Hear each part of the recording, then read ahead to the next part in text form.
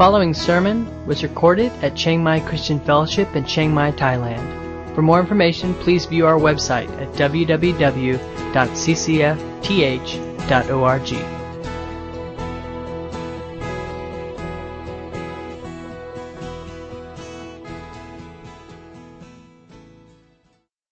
Verse 18, Then Abram moved his tent and came and dwelt by the oaks of Mamre, which is in Hebron, and there he built an altar to the Lord. Joshua 1:3, this is a different time frame in Israel's history. Moses is dead now. God speaks to Joshua, now my servant Moses is dead. Now you lead these people, cross this Jordan, and go into the land that I promised to give you. Joshua 1:3, Every place on which the sole of your foot treads, I have given it to you, just as I spoke to Moses. Now there's just two very simple scriptures, very clear, that God tells two people to walk through the land. Now we know that if we look in Galatians, we know that when God spoke His promise to Abraham, He spoke of a spiritual seed. And we know that if we are Christ's, then we are Abraham's seed, heirs according to the promise. So we know that God spoke of a spiritual seed that would come through Abraham, through the lineage of the children of Israel, on through all that age, and then one day, in a little manger, there'd come the Son of God, the Word that became flesh and dwelt among us. And so God gave Abraham a promise that he was to walk through the land, through the length and through the breadth. And Debbie and I first came to Chiang Mai. We were newly married, about 2 years married, and Debbie had been a single missionary before I was, and so she had a lot of different people that she knew around the world, particularly in the Philippines, and so I did a 6-month internship and decided to go back and meet up with some of the people that Debbie had known as a single missionary, and one of those countries was the country of Thailand, back in 1989. At that time, we had a very good friend in Bangkok, Bobby Nishimoto. Some of you may know him. He's been a missionary in Thailand 38 years. He's retired now. But he was the guy that wrote the Thai concordance that took the Thai language and from the Hebrew and Greek and put into the Thai Bible, bypassed English. The Bible Society, I think, gave him his doctorate degree. So Bobby was involved in a lot of Bible schools in Bangkok and introduced Debbie and I to several of those schools. And at this time, Debbie and I were passing through. He said to us, did you ever come to Chiang Mai? Obviously, we hadn't. And so he arranged a time for us to come to Chiang Mai. And at that time, we didn't know anybody in Chiang Mai, and he had called up here and had Ajahn Saman, who was a part of the Chiang Mai Fellowship Church just near the Taipei Gate. And so Ajahn Saman picked us up with his wife in his little blue car, and he took us, I think it was to Phaham Road, and we had some khao soi. First time we ever had it. First one introduced us to it.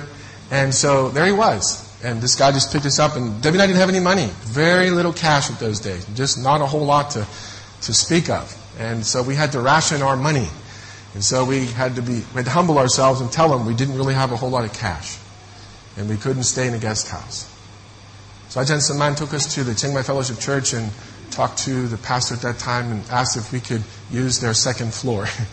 And put us up in that second floor with a little fan, with a little straw mat. And there we were. And gave us a guitar. And we taught on spiritual warfare. We taught on prayer walking. We taught the church on worship.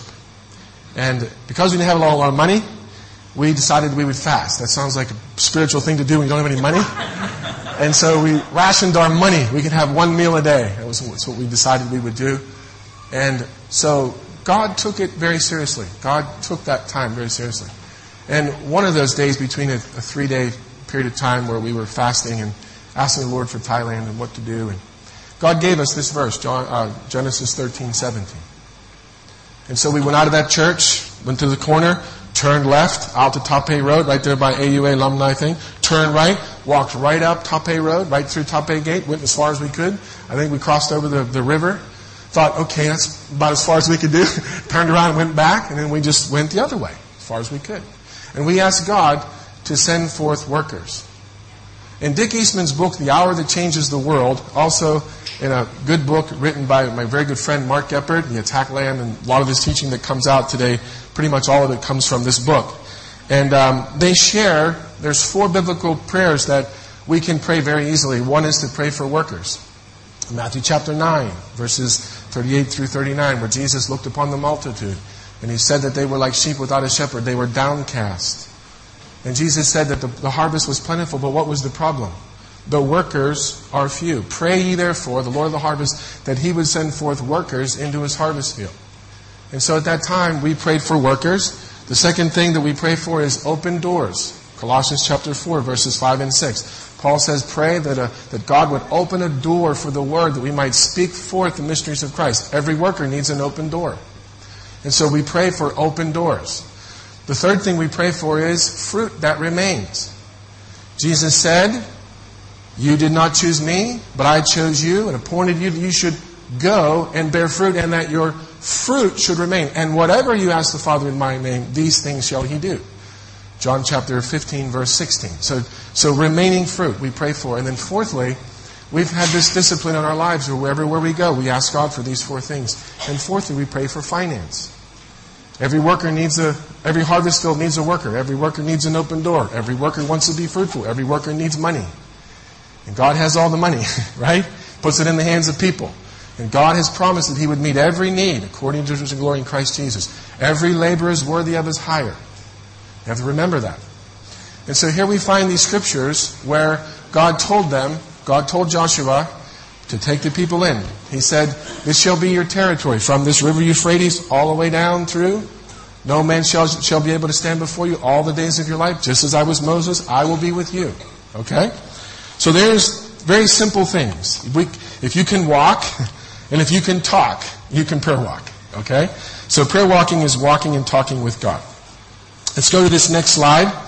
Let's look at where to go and how to pray.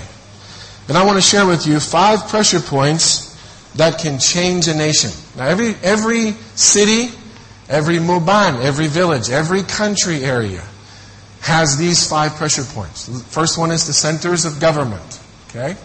Centers of government. 1 Timothy chapter 2, Paul tells Timothy, pray for kings and for rulers and for those who are in authority, that we might live a tranquil and quiet life according to all godliness. Proverbs says that the heart of the king is in the hand of the Lord. It's like channels of water, and God can turn that heart.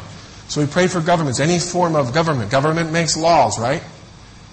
Every society needs laws. Romans 13, let every soul be in subject to those who are in authority. God tells us that He puts people in authority not necessarily for those of us who are righteous and who obey the law, but God's going to bring judgment through these institutes. And so the second one is, we'll come back to these a little bit. Second one is the centers of spiritual activity. That could be temples. Satanti saksit. It's just a place that they think is a holy place. Could be a tree where they sacrifice to, or they have ribbons tied around it, or they have some incense out there, or a bowl of oranges on top of it. You know, places of spiritual activity. Could be churches. Could be, in a good sense, a church is a place of spiritual activity. Thailand has these everywhere. Thailand has a lot of these. And I'm sure that some of you are aware of where they're at in your location. Just this past fall, in November, we had a medical team in Nong Buloh Phu. We're involved in planning a church down there. And some doctors come and do some things there, some screening eyes and giving glasses out. And we had arranged that we would go in there with this medical team. We went to talk to the chairman of the village committee, face to face. Talk to him. Like to have these doctors come in. No problem. Sure, can come. Well, 2 days before the outreach, he went around in the village and said, 300 baht a person. 300 baht a person to come and see the doctors. We were in shock. I went down there, our team down there, man, long face. Wait a minute, what is it? Long face discouragement? What's going on here? Oh, Ajahn Dan, mi banha yo. We have a big problem here. What happened? Well, this guy said 300 baht a person. Wait a minute, we had 2 more days for the outreach. So right away we went around to keep people in the area. It's not a very big muban, it's very, very small. So, day of the outreach, that night, I said, where's the village idol? Where's the village idol? Where do the people go and give respect to whatever it is that operates there? Where's the village idol? About 8 o'clock at night, they showed us where it was. We took a group, 3 or 4 or 5 of us, walked around that idol, just declaring the name of Jesus, just saying, God, whatever is operating here, we just right now take authority over these spirits of wickedness in heavenly places. Lord, we loose these people they might come to know Jesus. had a great outreach, wonderful outreach. 300 plus people came from the village. They were shocked to know it was free. Now listen, folks, 2 months later, the village chairman of the committee just happened to give his letter of resignation. Just happened to resign. Just happened to say, okay, I've been the chairman long enough. Then I remembered what we did. Places of spiritual activity. Take this very seriously, folks. You're going to get it today. You're going to get it. Centers of education. Now we know that our children shall be taught of the Lord, and great shall be the peace of our children. Right? A center of education begins the teaching methods. Well, we'll talk about that. They don't work too good, do they? But what is it doing? It's shaping the mindsets and the hearts of the people. Right? In 2 Corinthians chapter 10, the Apostle Paul says, although we walk according to the flesh, we do not wage war according to the flesh. For the weapons of our warfare are mighty for the pulling down of strongholds. The strongholds pretty much are in the hearts and minds of the people. Okay, so through a center of education, through a system that doesn't work, is forming mental blocks in people's mind through the mental map of thinking. What happens? It tries to exalt itself against the knowledge of God. That's why Paul says, we take every thought captive unto the obedience of Jesus Christ. Everywhere I go, in the name of Jesus, I take authority over these false claims of Buddhism in this place. I pray it all the time. I pray it all the time. Why? Because our wrestling is not against flesh and blood. We're going to learn that. So through these entrance points, through these places, the enemy takes a foothold and we don't even know about it. Number 4, centers of commerce. Okay, banks and businesses. We saw in the video, a couple of those guys walked through around some of the banks, right? Well, if there's no money, you don't have society. Right? There's no money, there's no city. Okay, so centers of commerce. Jesus went to marketplaces and released people, set them free. And then we have number 5 is the centers of communication. What is being communicated in society? Could be arts and media. It could be newspapers, newsstands, CDs, movies going out there. What is it doing? It's places of communication. And these are the 5 pressure points, okay? Like everybody, we know pressure points, right? You know pressure points. If you squeeze at a pressure point, you squeeze hard enough, right? If those of us who have raised children, everybody knows this one, right? Ah! Right? It's a pressure point, right? Okay. Now, if a society are not built on these, this is what a society. This is like the infrastructure of a community. Every Muban will trace it back to some form of level of government center. It could be the Puyaiban's house or the Gamnan, then goes up and up through the command. And every society is built upon these 5 pressure points. And we know that they're good. They're not all bad. Okay? So, just jumping ahead a minute, I'm going to make a comment, then we're going to come back and we'll fix it up when I get there. But you have the 4 forces in Ephesians chapter 6. When the Apostle Paul went out to preach the gospel where Christ had never been named. He went into places where they didn't even know or hear about Jesus. And Paul wrestled, he says our wrestling is with only 4 forces. So we're going to learn what they are today. And these 4 forces are not yet. These 4 forces begin to work through these 5 pressure points that is captivating the people. So spiritual work must be done in a spiritual way. Thailand has had Christianity, my goodness, 500 and some years. Well, we're getting there. We're over 1%, right? 1 point something? 1.5%. Thank you, Jesus. We're getting there. Oh, 0.5. Oh, 0.5. Oh, my goodness, we can do better than that, right? God can do better than that. 0.5%. Oh! My goodness. 5.5%. Wow. Do you think there's a spiritual problem to this? If you had a brain surgeon, you'd want that brain surgeon to know what he's doing, right? We all have to go to doctors. We want to make sure we get a doctor who knows how to fix the problem. Why would it be any different for us? Why would it be any different? And I want to give you just an idea of those 5 pressure points in society and these 4 forces working through there. Now, when we first moved to Thailand in 1999, we where is that book? We did a prayer guide. I think they were around, way back when.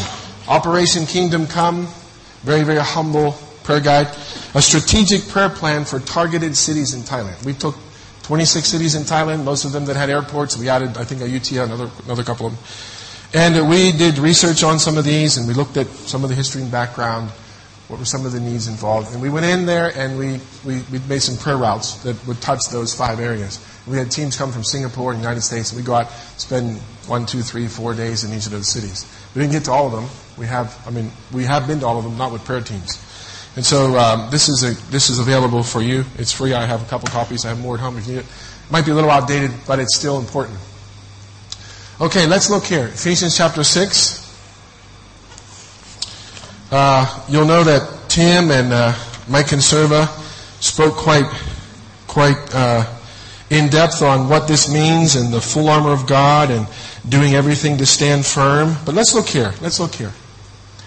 For our struggle is not against flesh and blood.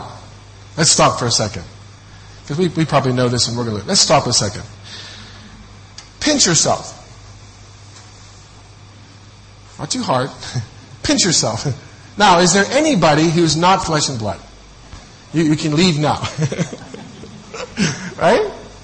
Are you flesh and blood? My wife knows I am. Right? Flesh and blood, right? Okay, here's some good advice. Stop wrestling with yourself. Stop wrestling with yourself. Am I good enough? Am I tall enough? Am I smart enough? Stop wrestling with yourself. Okay? Now we do know in Galatians chapter 5 that there's a war between the flesh and the spirit. We know that. They are in opposition with one another. The flesh wants to go one way, the spirit wants to go the other way. Now we know that if we live by the Spirit, we are putting to death the deeds of the flesh. Each time we obey God's Spirit, the flesh dies a little death. Paul says, I've been crucified with Christ. It's no longer I that live, but Christ that lives in me. The life that I now live in the flesh, I live by faith in the Son of God who died, who loved me, gave himself for me. So stop wrestling with yourself. Okay, all right. How about the person next to you? Pinch the person next to you. Gently now, gently. Huh? Gently. Okay. Is there anybody next to you that was not flesh and blood?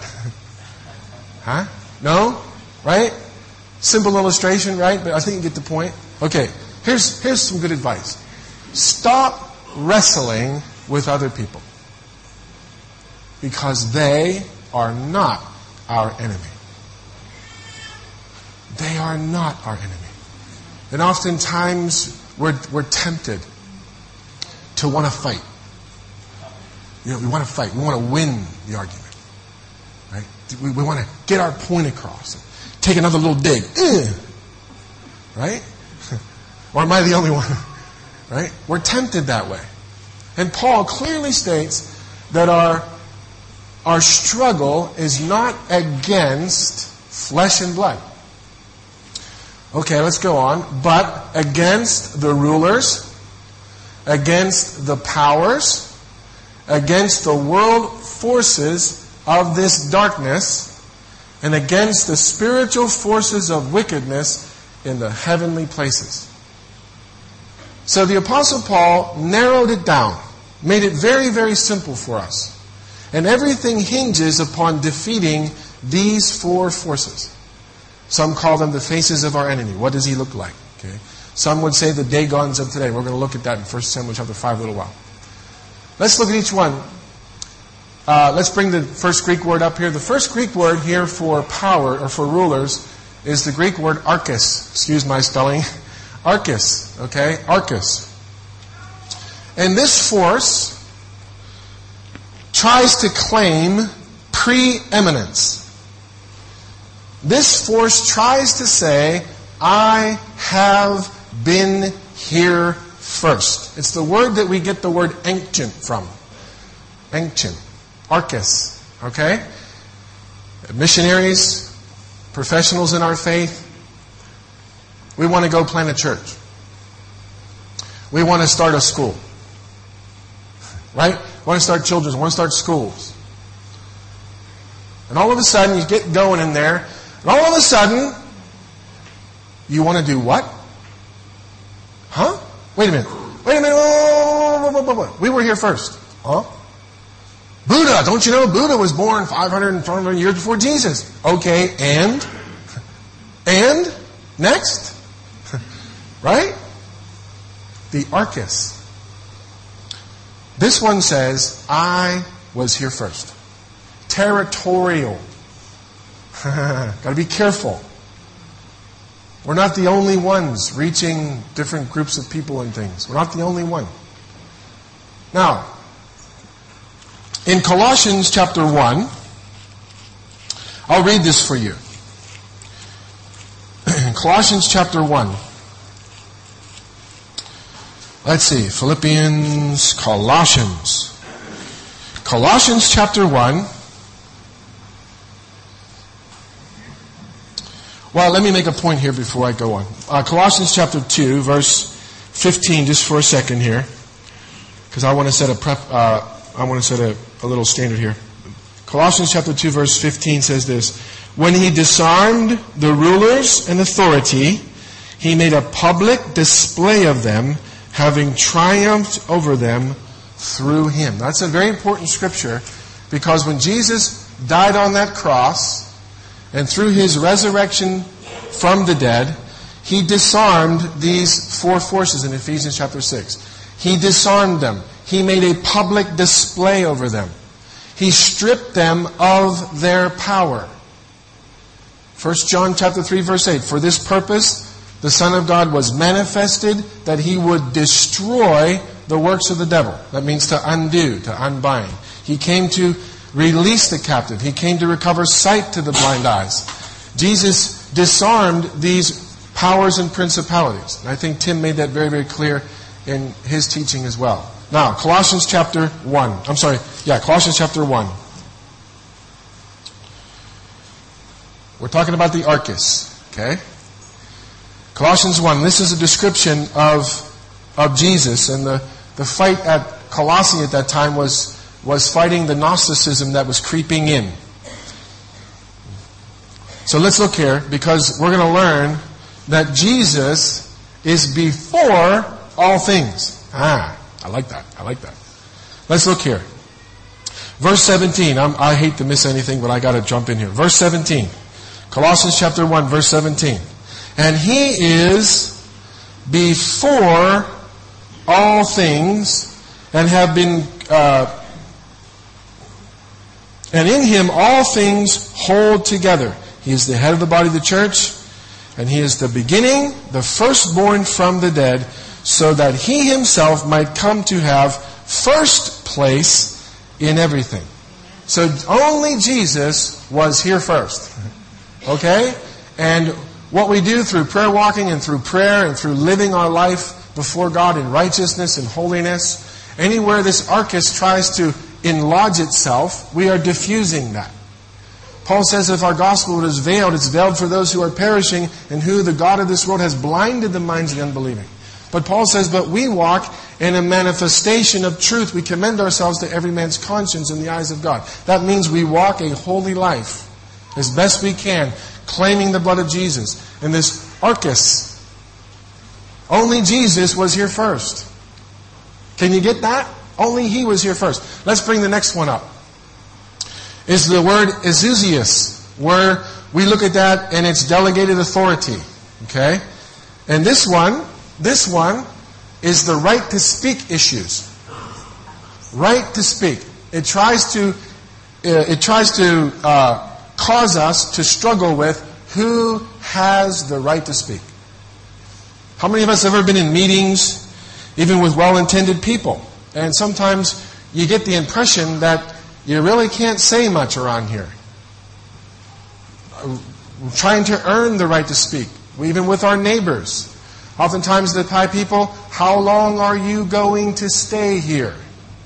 Well, what is that? They're trying to figure it out. Trying to figure it out. Maybe they won't open up their heart to you or trust you because you're not going to be here very long. Or you don't have the right to speak here. You're not from here. I get this one all the time.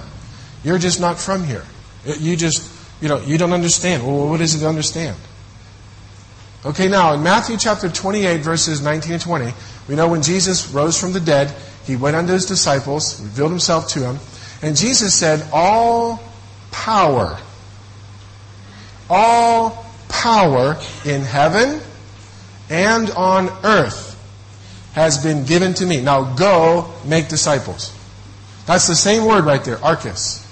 I'm sorry, the exousias. Only Jesus has the right to speak. Right to speak issues. People get hurt. It's not flesh and blood, folks.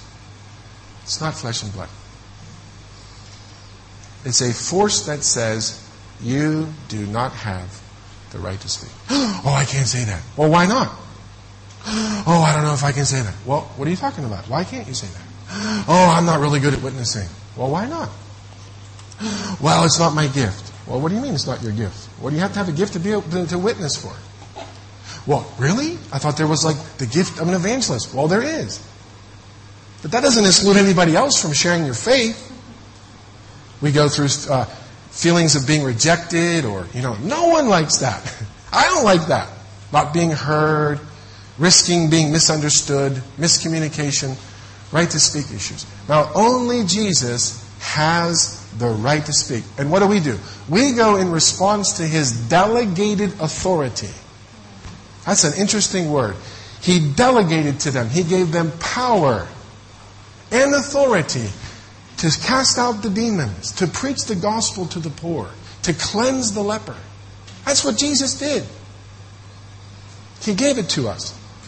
He said, all power has been given unto me in heaven and on earth. That's a lot of power. Jesus holds the power in heaven and on earth. And even under the earth. There's an interesting thought.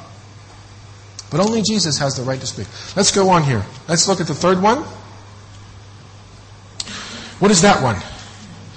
Cosmokratos. Cosmokratos. I'll look at my notes here because they fell on the ground. Okay, here we are. The cosmokratos.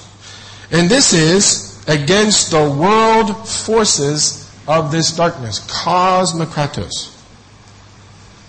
Now this force tries to use people to get things.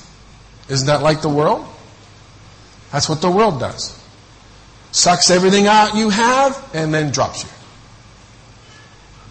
Now the kingdom is different. The kingdom, we use things. We use things. We use innovation. We use things to reach people. Now in Romans chapter 12, we find Paul says, do not be conformed unto this world. Same word. Cosmokratos. World system. Using people to get things. Materialism is rooted in this one.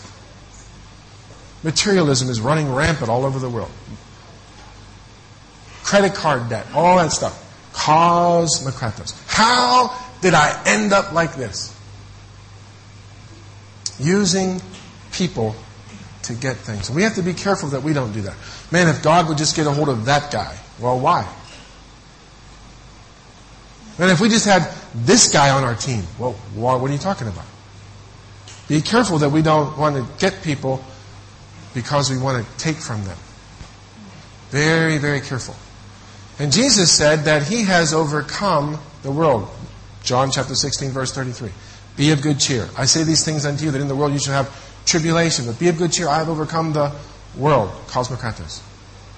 Okay, and the next one, or the last one, number 4, is pneuma te planarius. Now if you notice, against the spiritual forces of wickedness. Now this is really the only one that Paul uses the word spiritual. Okay? Uses the word spiritual. Spiritual forces of wickedness. Pneuma te planarius. It's where we get the word from malice, slander, And it's all rooted in this word. And it means the premeditated act of doing harm to another individual. That's what that means. Abortion is rooted in this one. Envy, revenge, unforgiveness, all this one. Oh, I'm going to get you for that. I'll forgive, but I'll never forgive you. What's that? Pneuma te plenarius. Plotting, scheming. In the Gospels it says, and Jesus perceived the wickedness of the scribes and Pharisees. That's that one. Pneuma te plenarius.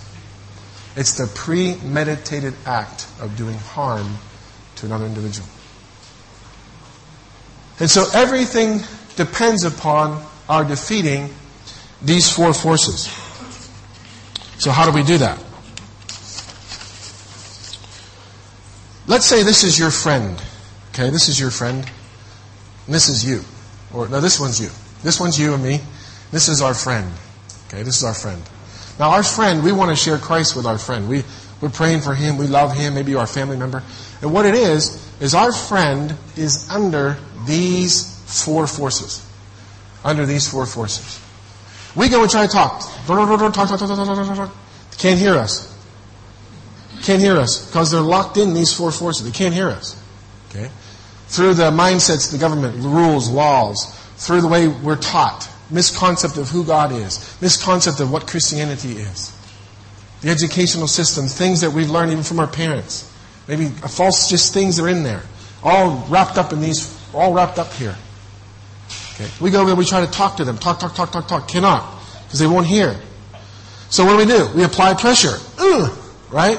We go to the place of government like we did yesterday.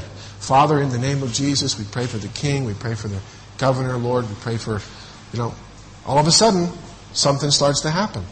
Why? Because Jesus has disarmed these powers and principalities. He has put His Spirit in us. We are the temple of the Holy Ghost. Right? The same Spirit that raised Jesus Christ from the dead dwells in us. The fullness of the Godhead dwellly bought in Jesus Christ, and we are complete in Him. God has delivered us from the dominion of darkness and transferred us into the kingdom of His dear Son. Let the Word of Christ dwell in you richly. So what do? We go over there. We start going to the centers of government. It's not a Band-Aid, not a one-time fix. We start praying for our schools, going in there, praying for our schools, interceding, asking God that these four forces will get off the hearts and minds of our people. Get off our kids. We don't accept anymore. What happens all of a sudden? You can speak. Oh, in the name of Jesus, repent. Become Christian. Sounds easy, doesn't it? But it's true. Under my thumb. They're wrapped. Ephesians chapter 2. We are dead in our trespasses and sin. There's no life inside without Christ. He's the only hope we have. And if we go out and do this, folks, if you spend time at that center of government, speaking blessing, speaking God's Word, if you go to these temples, just walk in there, have a little look around. Don't be afraid. Right? Just have a little walk around. Go to those places in your village, in your Muban. When Debbie and I first moved here, as we said in 1999, we were a part of a church in this village. In this Muban. Not there anymore. Not the River of Life Church that was here a few years ago and lubed out. There was another one here that they closed down. And the little Bible school that was in there, and Debbie and I'd go down and we'd train. We'd train these guys, train these girls, young people from Tsingtao. And one day they asked me, can you tell us about prayer walking? Sure, I'd love to talk about prayer walking. So we did. Then I said, let's go for a little walk around the neighborhood. Let's go spy out the land. And we came down we walked every street in this place. I don't even know if this building was built yet. I have no idea. We walked all through that place, big pile of rubble, weeds, just bushes growing like a jungle. Now, folks, if we'll go where God says to go, and if we'll pray, that's all we're called to do, really. But it's so easy to get sidetracked off. It's so easy. I get sidetracked all the time. But if we'll go and pray and do what God's called us to do, stay focused on that. Let Him do the work. It's about His battle anyways. We're just here invoking the name of Jesus on these false gods and these false idols and these four forces in Ephesians chapter 6. We're in there invoking the kingdom of God. that Jesus can do something in here. Let's look here at our last slide. Hey, I'm not doing too bad on the time. Doing pretty good. Okay, let's look here. How does all of this work? Let's go to the next slide. We back there? Okay. How does all of this work? Well, my spell checker didn't work. God certainly has a way to keep us humble, right? How does all of this work? Okay. In Exodus chapter 25, God told Moses to make a box. Okay? Make a box. Okay? God told Moses to make a box. That was the Ark of the Covenant. Okay? We're going to look at some ark typology here. Now, the Ark of God represented what? Power and presence of God. That's the place where God dwelt. No one could touch it. We know in David's day when Uzzah reached out and they put the ark on a new cart, bringing it up from the Philistines that captured it. And Uzzah reached out and touched it, died. So the ark was a very sacred thing, right? It represented the power and presence of God. Power and presence of God. So Moses was told to make a box. The box was made of acacia wood, and the inside of the box was clothed with gold, and the outside of the box was clothed with gold. God told Moses to put 3 things in the box. The pot of manna, God's provision, right? The law, 10 commandments, God's word, and Aaron's rod that budded, bringing life out of death. Aaron's rod that budded. God told Moses to put a lid on the box, put a crown molding on the box, put an angel on one side, put an angel on the other. And that the glory of God would come down. Moses would speak, or God would speak to Moses above the mercy seat between the 2 angels. The glory of God would go there. Now, I've said that to say this. That box, okay, inside with gold, outside with gold. You and I are a fulfillment of that. Jesus ultimately, He was the Word of God that became flesh and dwelt among us. He was the fullness of God, dwelt in Him bodily. So Jesus is the fulfillment of the Ark of the Covenant. He is the power of God, presence of God. New Testament believer, as a temple, God doesn't live in a box anymore. Right? God doesn't live in a box. I hope we all got that right. God doesn't live in a box anymore. Doesn't live in a building. He lives in people. He wants to come and make Himself known to us. Okay, so the wood is our humanity clothed with Christ's divinity. And God puts 3 things in our life. He puts the manna, God's provision, right? The manna. Give us this day our daily bread. God puts His word in us. He writes it on the tablet of our heart. Not with ink, not on stone. Human's hearts written by the Spirit of God. And God gives us, He's the only one who can bring us from death into life, Aaron's rod that budded. And He puts He puts a lid on our life. No one could look down through there. When God puts a lid on your life, no one can look in there. And God puts an angel on one side, angel on the other. And the judgment seat becomes the mercy seat because of the blood of Jesus. And the glory of God flows down through, above, and out to the nations of the earth. Now let's all stand. You've been sitting a little bit here now, so we're going to do this. We're going to do a box. Can you go like this? Huh? Make a box. God told Moses to make a box. Okay? Okay? Inside with gold, outside with gold.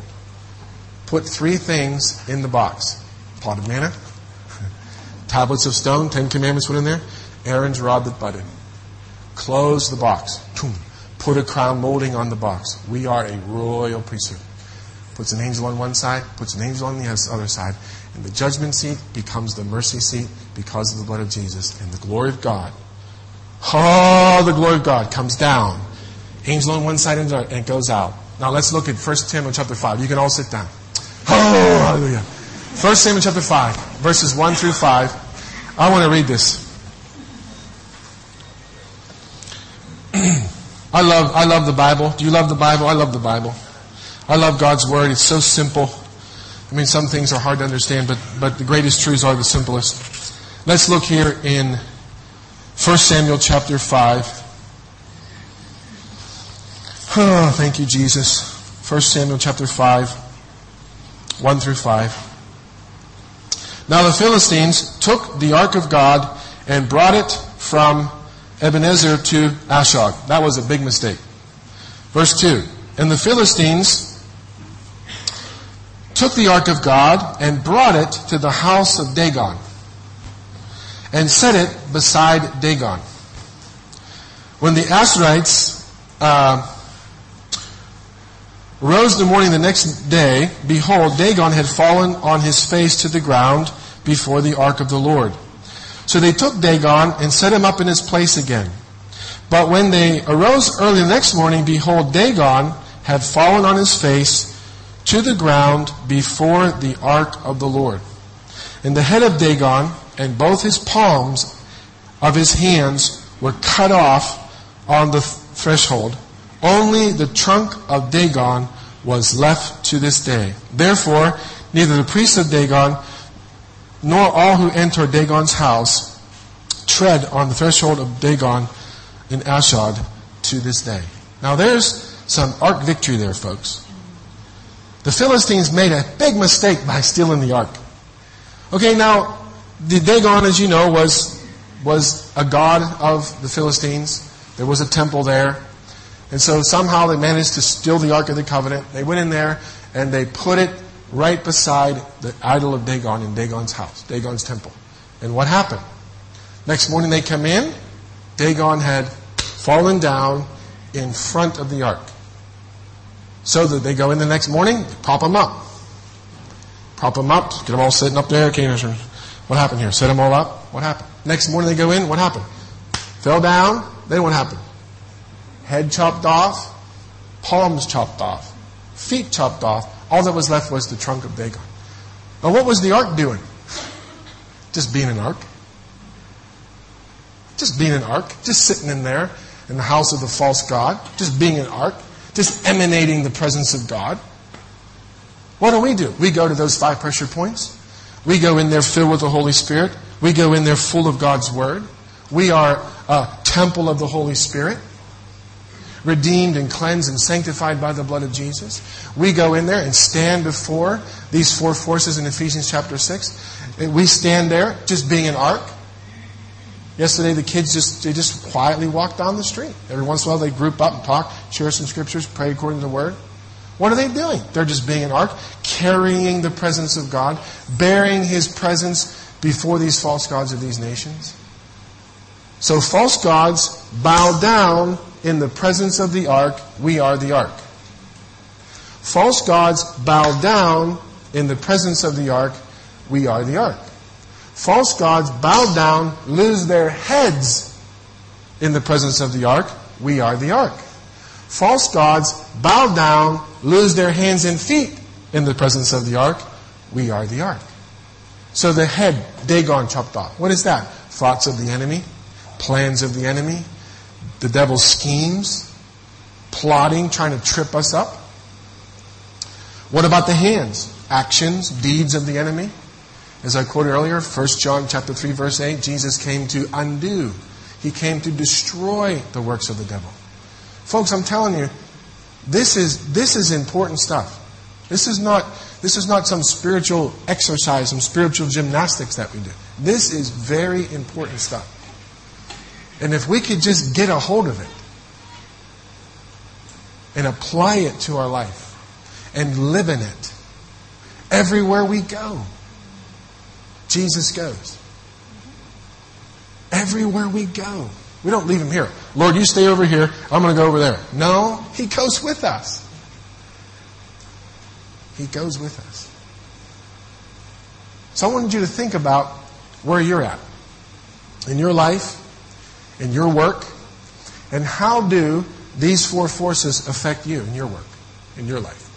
Do you sense that sometimes with the feeling of, I was here first and that struggle? It's not people. Do you ever feel that way about having the right to speak or feeling little and you can't say it? Your words just don't have any meaning? Right to speak. Do you feel like sometimes that you're just being used? Being used? Feel kind of yucky? Man, I just feel like I was just taken advantage of here. Wait a minute. Well, what? It's not flesh and blood. Not flesh and blood. Do you feel like something is just out to get you? Someone is just plotting, or something is just, you feel like you're just getting tripped up? You're like just being a focus of somebody and their vengeance. We started partway through here about our struggle is not flesh and blood. Not flesh and blood. And the other morning in the office with Tim and the guys, we were praying through the Lord's Prayer. And Jesus clearly states, if we do not forgive, we will not be forgiven. Part of the Lord's Prayer is forgive us our sins as we forgive those who have sinned against us. And it doesn't matter, doesn't matter who we are, we all have people who have done us wrong at one point or another. And there's only so much we can take. So I want us just to think about that for a moment, just as we go back into worship, and we're going to certainly pray for Thailand, we're going to pray for Burma. I want you to think about that. And if you have somebody in your life that has ever hurt you, or abused you, or have said anything hurtful against you, let's release those people. Let's not hold them in contempt. Living or dead. Living or dead. Maybe it's somebody in your past, or time to forgive. Let's just do that for a moment. A name might come to mind. A person's face might come to mind. An incident might come. You might see it again. Let's just take a moment here. Thank you, Jesus. Thank you, Jesus. Oh, Father, we're mindful today of, once again, Lord, of our frailties, the weaknesses of our flesh. And Lord, we know that our struggle is not against people. And so, Lord Jesus, I just take a moment here, and I'm going to ask you, Lord, I'm going to ask you to look deep down in my heart. And Father, by choice, I choose to forgive from my heart every person, Lord. Every person said hurtful things to me, Lord. I forgive them. I forgive them, Lord. And Father, I release them right now. I release them, Lord. I release them, Jesus. That they might walk in righteousness. That they might know Jesus. That they might know your hand of forgiveness. And so, Father, I release them now. I forgive them now. In Jesus' name. In Jesus' name. Thank you, Lord. Thank you, Father. In Jesus' name. Hallelujah. Oh, thank you for the blood of Jesus, Lord. Thank you for your love and for your mercy today. That, Lord, we can truly know heartfelt forgiveness today. In Jesus' name. Hallelujah. Go ahead. Amen. Praise the Lord. This is a special Sunday, as you know. There's a gathering in Bangkok, a political situation there. I'm sure you guys are getting the news about Thailand. And so, as we go back into worship here,